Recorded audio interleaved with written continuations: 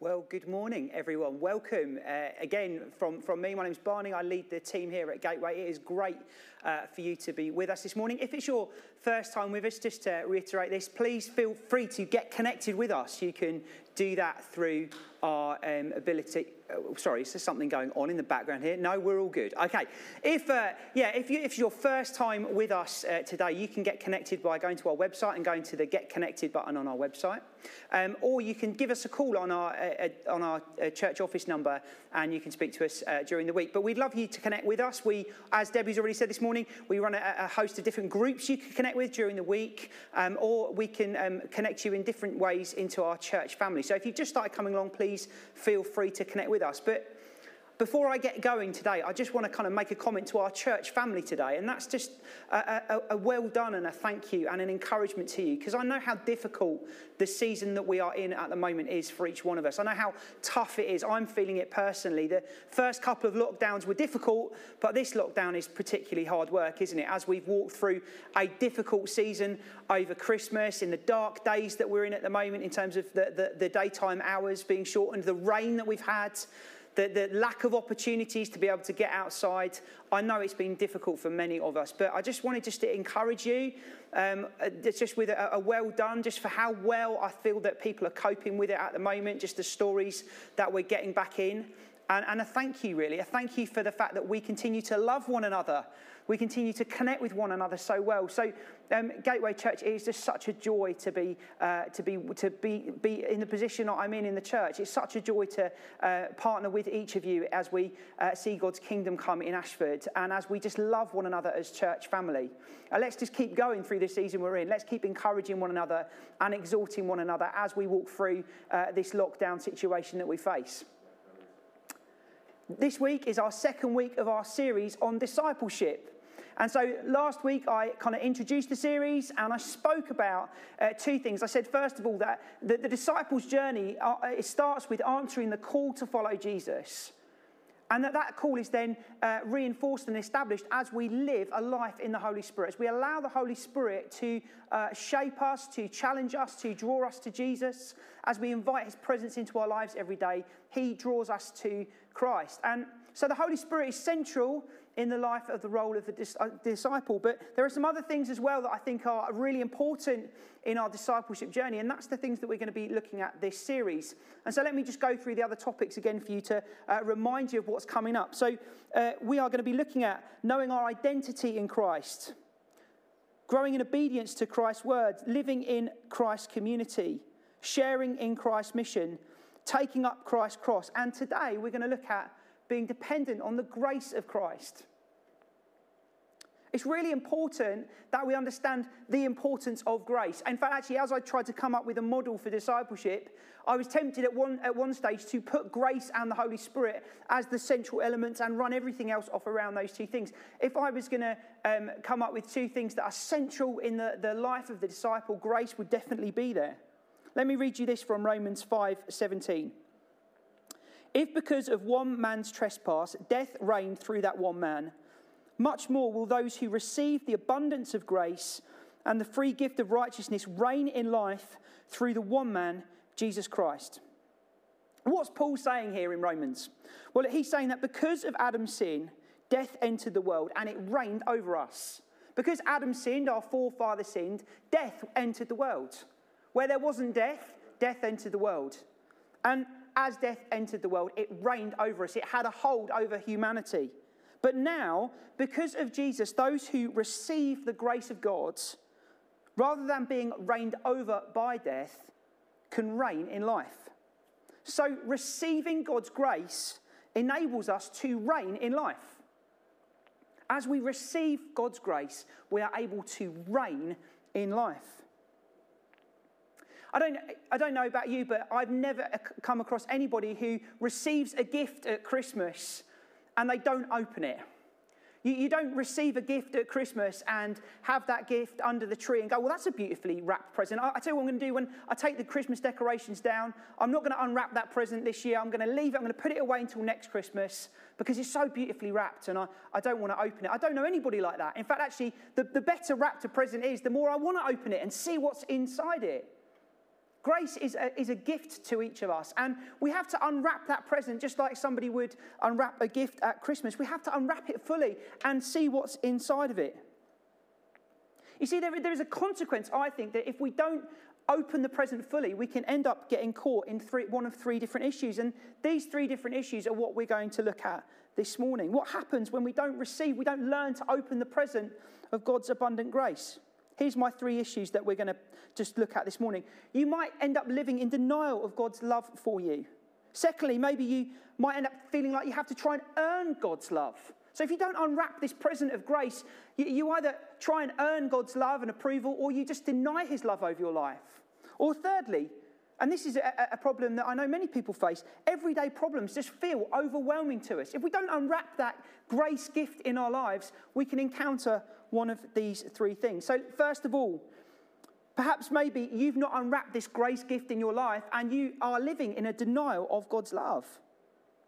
Maybe you live in a way that your failures and mistakes don't deserve forgiveness. Maybe that's how you think and access God at the moment. You think, well, my failures and my mistakes mean that I'm not going to access forgiveness. I don't deserve his love. This is the orphan heart that Andy Robinson, I know we've mentioned him already this morning, Andy Robinson spoke about recently. And that's actually based on a book by Jack Frost. Funny name, but great book. Spiritual Slavery to Spiritual Sons. We can live with an orphan mentality towards God, yet we're adopted as his sons and daughters. You see, we can deny God's love over us, even though God's love is there for us. Let me just give you this through a bit of a biblical picture. So, the life of Peter is one that I'm going to keep coming back to, and one that we're going to focus on in another week as well. The life of Peter is an incredible kind of story on discipleship. We see Peter, as I said last week, accepting the call to follow Jesus, laying down his nets, giving up being a fisherman and coming and following Jesus. But at the end of Luke, we see Peter doing something different, actually. We see him failing completely. So Peter's walked with Jesus, he's followed Jesus, he's seen Jesus perform miracles, he's seen Jesus transfigured to his heavenly glory. Yet as Jesus approaches the time when he's about to die on the cross, he says to Peter, Peter, I tell you, you are going to deny me 3 times. And Peter says to him, almost out of arrogance or overconfidence, surely not, Lord, never will I do that. And then the next day, as Jesus is arrested, he's taken to the high priest's house, and Peter follows behind him. Peter is following, and he goes to the courtyard of the high priest's house, and he waits there. A fire is made in the middle of the courtyard, and Peter goes to stand by the fire, warming his hands. And 3 different people approach him as he's there, and they say, you knew Jesus, you were with him, you were one of his followers. And Peter denies Jesus not once or twice, but 3 times. And then he looks over, the cock crows, he looks over, he sees Jesus, and he weeps bitterly because he knows that he has failed. We all encounter failure. We all encounter moments where we get it wrong, where we make a huge mistake. Peter's life to this point could be marked by this moment, this incredible failure. And it is an incredible failure, isn't it? Here's the disciple who's followed Jesus really closely. He's walked with James and John. He's one of Jesus' 3 closest disciples. And he completely blows it, doesn't he? He completely blows it. Completely kind of denies Jesus. But it doesn't end there. John actually picks up the story. At the end of John's gospel, we read how Peter is restored to Jesus. What we find is that Jesus is risen again from the dead, and the disciples, interestingly, have gone back to doing what they did before Jesus called them in the first place in Luke 5. You remember our story last week? Here in John 21, they've gone back to fishing again. They're out on the lake, they're fishing, and they see a person on the shoreline. They can't quite see him through the morning mist. And they're fishing in their boat, and the person calls out to them, throw your net out again, cast it on the other side. And so they do, and they take a huge haul of fish. Wow, what an interesting connection to our first story that we looked at last week. They take in this huge haul of fish, and Peter goes, it's Jesus. He knows it's him straight away. So Peter gets out of the boat, doesn't wait for the boat to get to the shore, but swims back to shore. Then they have breakfast together, probably eating some of those fish that they've just taken. And then Jesus takes Peter aside. And Jesus says to Peter, Peter, do you love me? And Peter says, yeah, of course, Lord, you know that I love you. And then Jesus says to him again, Peter, do you love me? Peter, do you love me? 3 times. The 3 times that Peter has denied Jesus, Jesus calls him back. Jesus brings him back to a place of restoration. Jesus brings him back to a place of wholeness again with Jesus. So Peter denies Jesus. He completely blows it. Yet Jesus brings Peter back. This is grace. Peter doesn't deserve it. Peter doesn't deserve that kind of love. Peter doesn't deserve that kind of relationship. But yet Peter receives it anyway. You know, the interesting thing about this story is that in the synoptic gospels, that's Matthew, Mark, Luke, so they're called the synoptics because they're very similar to one another in terms of their content. And so if you look at biblical scholarship, most people would agree that Mark was written first, followed by Luke and Matthew, and then John is written much later. So John writes his account much later on than the others. And John is the only one to tell the story of Peter's restoration. John wants to tell the readers, tell the early Christians what happens, what grace looks like. John wants to remind everybody what happened to Peter. He wants to ensure us that actually, look, Peter was fully restored. This is what grace looks like. But you see, the problem for you and I is that so often we act like the John story doesn't take place in our own lives. So we act like Peter did without the restoration. We think, oh, God, I don't deserve God's love. I don't deserve God's forgiveness. You see, the truth is actually you don't deserve God's love or forgiveness, yet he gives it to you anyway. We can act like we don't deserve God's love, and we use that as a mask for all our insecurities. Yet the reality is we don't deserve that love, yet his grace, in his grace, he gives it to us anyway. You see, grace is getting all you don't deserve. God chooses you. He chooses you to love. And in the words of Deuteronomy, he chooses to set his affection on you. That's how God talks about his love for you. He sets his affection on you. He makes you a daughter or son. He calls you righteous. He gives you his spirit. That is grace. We don't deserve it. And so often we live like it's not actually happened to us. But God gives it to us anyway. Terry Virgo says this: it's hard for us to comprehend the intensity of God's love for those he commits himself to. God in his grace has fully committed himself to you. Fully committed himself to you. In the Old Testament, particularly in Ezekiel, you see God presented as a faithful husband to a wife who is adulterous. This wife goes after other men. She sleeps around. But God remains faithful to his wife. Who's the wife? His wife is the people of Israel. They go after other gods. They worship other gods and they don't remain faithful to God. Yet God remains committed to them. If you read Ezekiel, you'll see the astounding measure of God's grace towards a people who constantly reject him. And this is what Peter encounters as Jesus restores him over the lake, over breakfast by the lake. The faithfulness, love, and grace of God.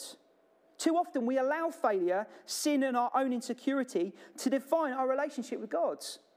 We live like Peter without the restoration, ashamed and disgraced. See, understanding grace is one of the keys to the Christian life.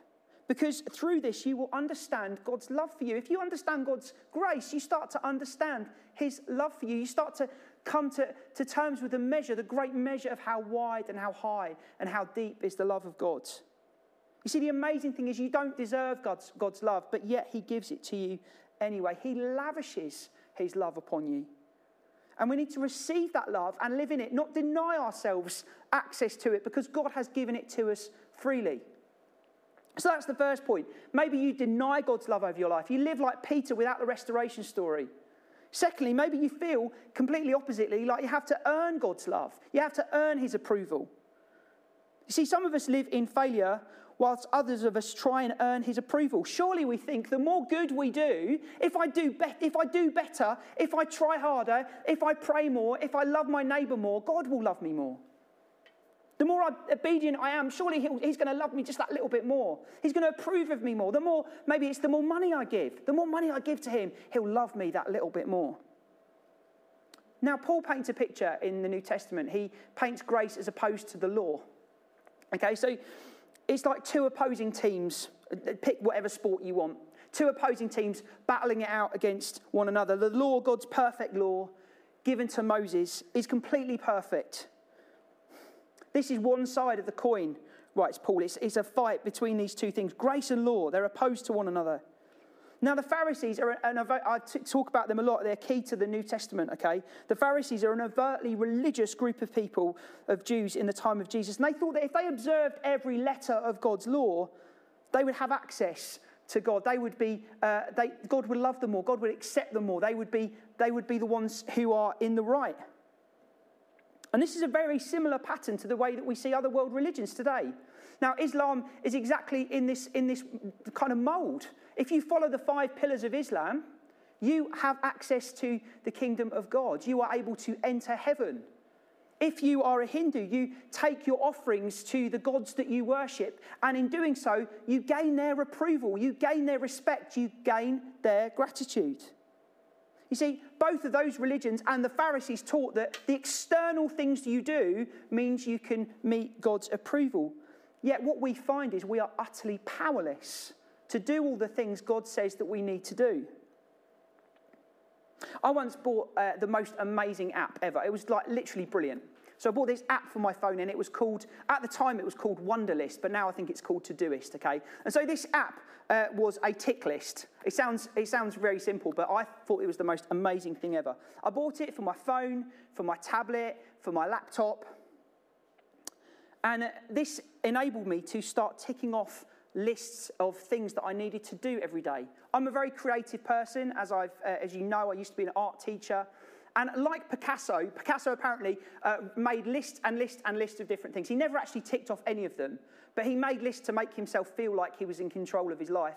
Like Picasso, I like to make lists of the things I need to do, and I don't normally get them all done. So I got this app anyway, and this app was fantastic, the most foolproof system ever. So you'd put your to-do task in, and it would give you a date at which it needed to be done by. And if you didn't do it, it would send you a notification saying that you hadn't done it.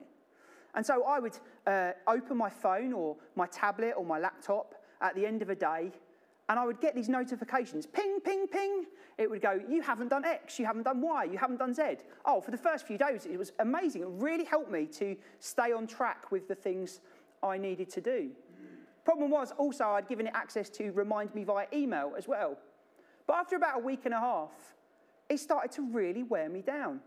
Here was all the things that I'd said that I was going to do. Here was all the things that I needed to get done. Yet I was being constantly reminded of all the things I hadn't done, of all the ways that I had failed, of all the ways and the things that I needed to still get done, but I couldn't do. I didn't feel like I was achieving anything. In fact, actually, I just felt condemned. The app was perfect, perfectly told me of all the things that I needed to do.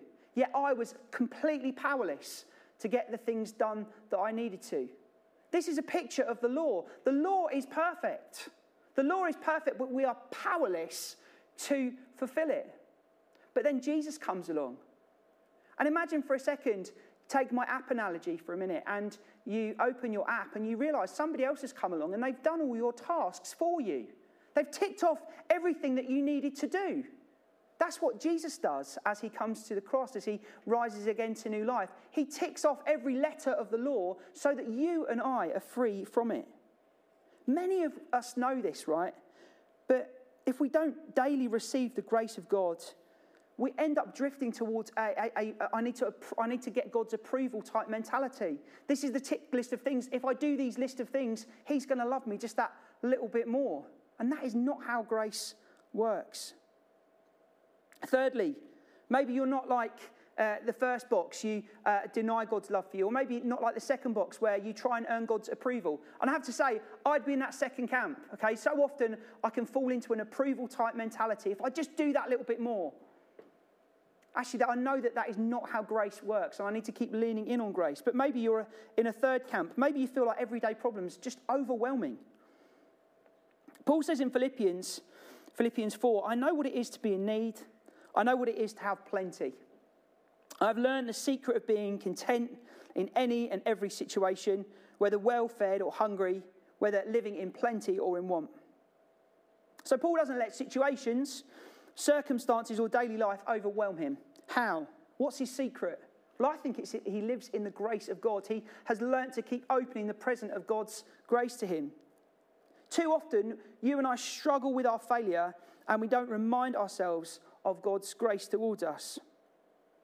We can live a life shaped by the challenges that we face and the disillusionment with ourselves rather than in the knowledge of the grace of God over our lives.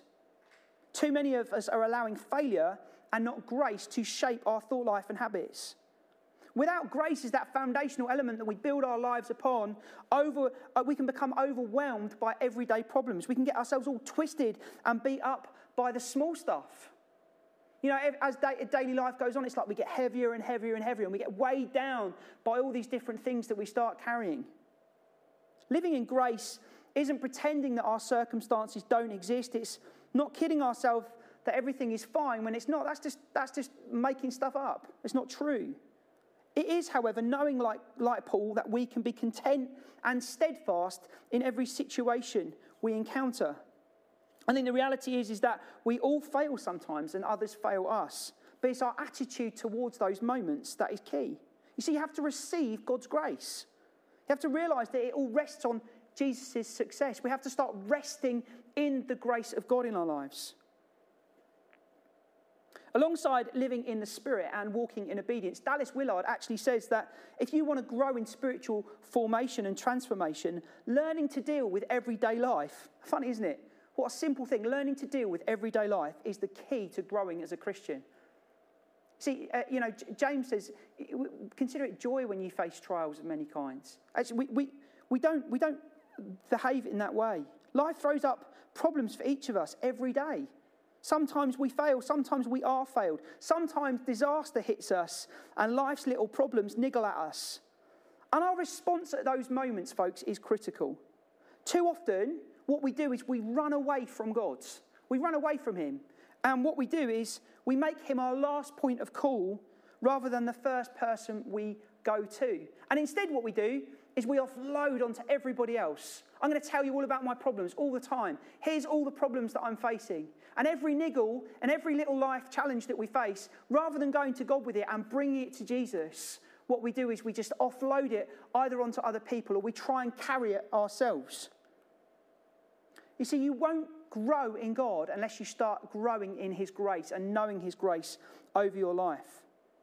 Paul writes in 2 Corinthians, by the grace of God, I am what I am. See, he had known the secret to be content in every situation, the grace of God. He was who he was because the grace of God in his life had changed him.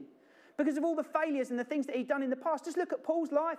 He was one who persecuted those Christians early on, but yet he knew as he came to Jesus that past had been washed away and he could establish his life not on who he was or who he thought he was, but on God's grace over his life. We can establish our lives in that same grace. We need to live out of the confidence of who we are in Jesus. So I've given you 3 camps, 3 misunderstandings, 3 different ways that we can get that kind of, the whole idea of grace mixed up and wrong. But how do you receive God's grace? How do you open that present of grace in your life?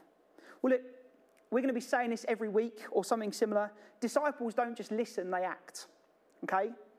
So what are you going to do this week as a result of what I've said today? What are you going to change about your life, each of us? I know for me today, as I've been preparing this, I know I need to just rest again on God's grace. Stop trying to earn God's approval. Stop trying to live in that way. And also sometimes trying to earn other people's approval as well. We can do that. I need to just keep learning God's grace over my life. What are you going to do today? What's God challenged you through what I've said today? So how can you receive God's grace? Well, I think that maybe this week you could give yourself over to a daily prayer, something like this. Jesus, I just receive your grace today. Remind yourself of it again every morning when you wake up. Holy Spirit, I welcome you into my life today. And Jesus, I receive your grace today. Jesus, I receive your grace today. Perhaps that's where you need to start this week. Or maybe you want to start with a biblical study on grace. Maybe you want to read one of Paul's letters or the letters to the Romans, particularly. What a great message on grace that is. Or maybe you want to go even a step further than that. Maybe you want to read a book on grace. And I would recommend Terry Virgo's, I quoted from it earlier, God's Lavish Grace. You know, as we dwell in grace, as we build our lives on a foundation of grace, empowered by the Spirit, we will grow in our walk with Jesus, and we will grow in confidence in walking with Jesus. And as we do that, actually, we can grow in all the other aspects as well. Obedience to Christ, knowing our identity in him. So grace is a foundational element. And my encouragement to you is to lean in on grace this week. Keep reminding yourself of God's great grace to you, that you don't deserve it, you haven't earned it, it's completely undeserved and unmerited, yet it is a gift of favour from God to you. We're going to finish our meeting in a couple of minutes' time. And today, we're going to do something slightly different. We're going to invite anybody who wants prayer this morning for anything that I've said. Maybe you just feel like, oh boy, everyday problems are just so difficult for me. I need God's grace again. Or maybe you feel today that you've just been denying his love for you. Or maybe today you've just been feeling like you've just been trying to earn God's approval and you just want some prayer. So we're going to invite you to pray with us over Zoom. And so what we're going to invite you to do is to join the coffee morning Zoom 20 minutes early. I'll pop you in some breakout rooms with some people who will pray for you, and we will go from there. Just before I do that, though, Fran Pemberthy actually texted me just before this today, and it really fits, Fran, with what I've said. I imagine you know that now. She said this: I saw people covered in mud, weighed down by outside pressures and inside turmoils. The more they tried to clean themselves, the worse they got. I saw a refreshing and a washing away coming over them. As we come to Jesus and we allow his Spirit to speak words of life into us, as we come to Jesus and we remind ourselves of his great grace over our lives, we realise we don't have to try and wash stuff away, that he has done it for us. Amen. So if you feel today you want to be prayed for, just to receive the grace of God again, we would like to do that with you in a second. But as we close our time together, everyone, I'm going to close the meeting in prayer. So Lord Jesus, we thank you that you have come into the world. Lord Jesus, we thank you that because of your life, death and resurrection, we are no longer under the law, but we are under grace. We are no longer under a list of things we have to try and get right, but Lord, we can just lean into your grace. Lord Jesus, I thank you that we don't have to deny your love over our lives, but Lord, we can come confident to you, knowing that you love us, that you've forgiven us, knowing that you are fully committed to us. And Lord Jesus, I thank you that even though each of us face everyday problems and everyday niggles, Lord Jesus, I thank you that because of your grace over our lives, Lord, we can know freedom, we can know confidence, we can know steadfastness. So, Lord, we pray today, would your grace be poured out upon each one of us again, that we might be able to fully open the great gift of your grace to us in the week ahead. Amen. Well, thank you for joining us today. If you want prayer, please join Zoom now, and we'll see you on there shortly.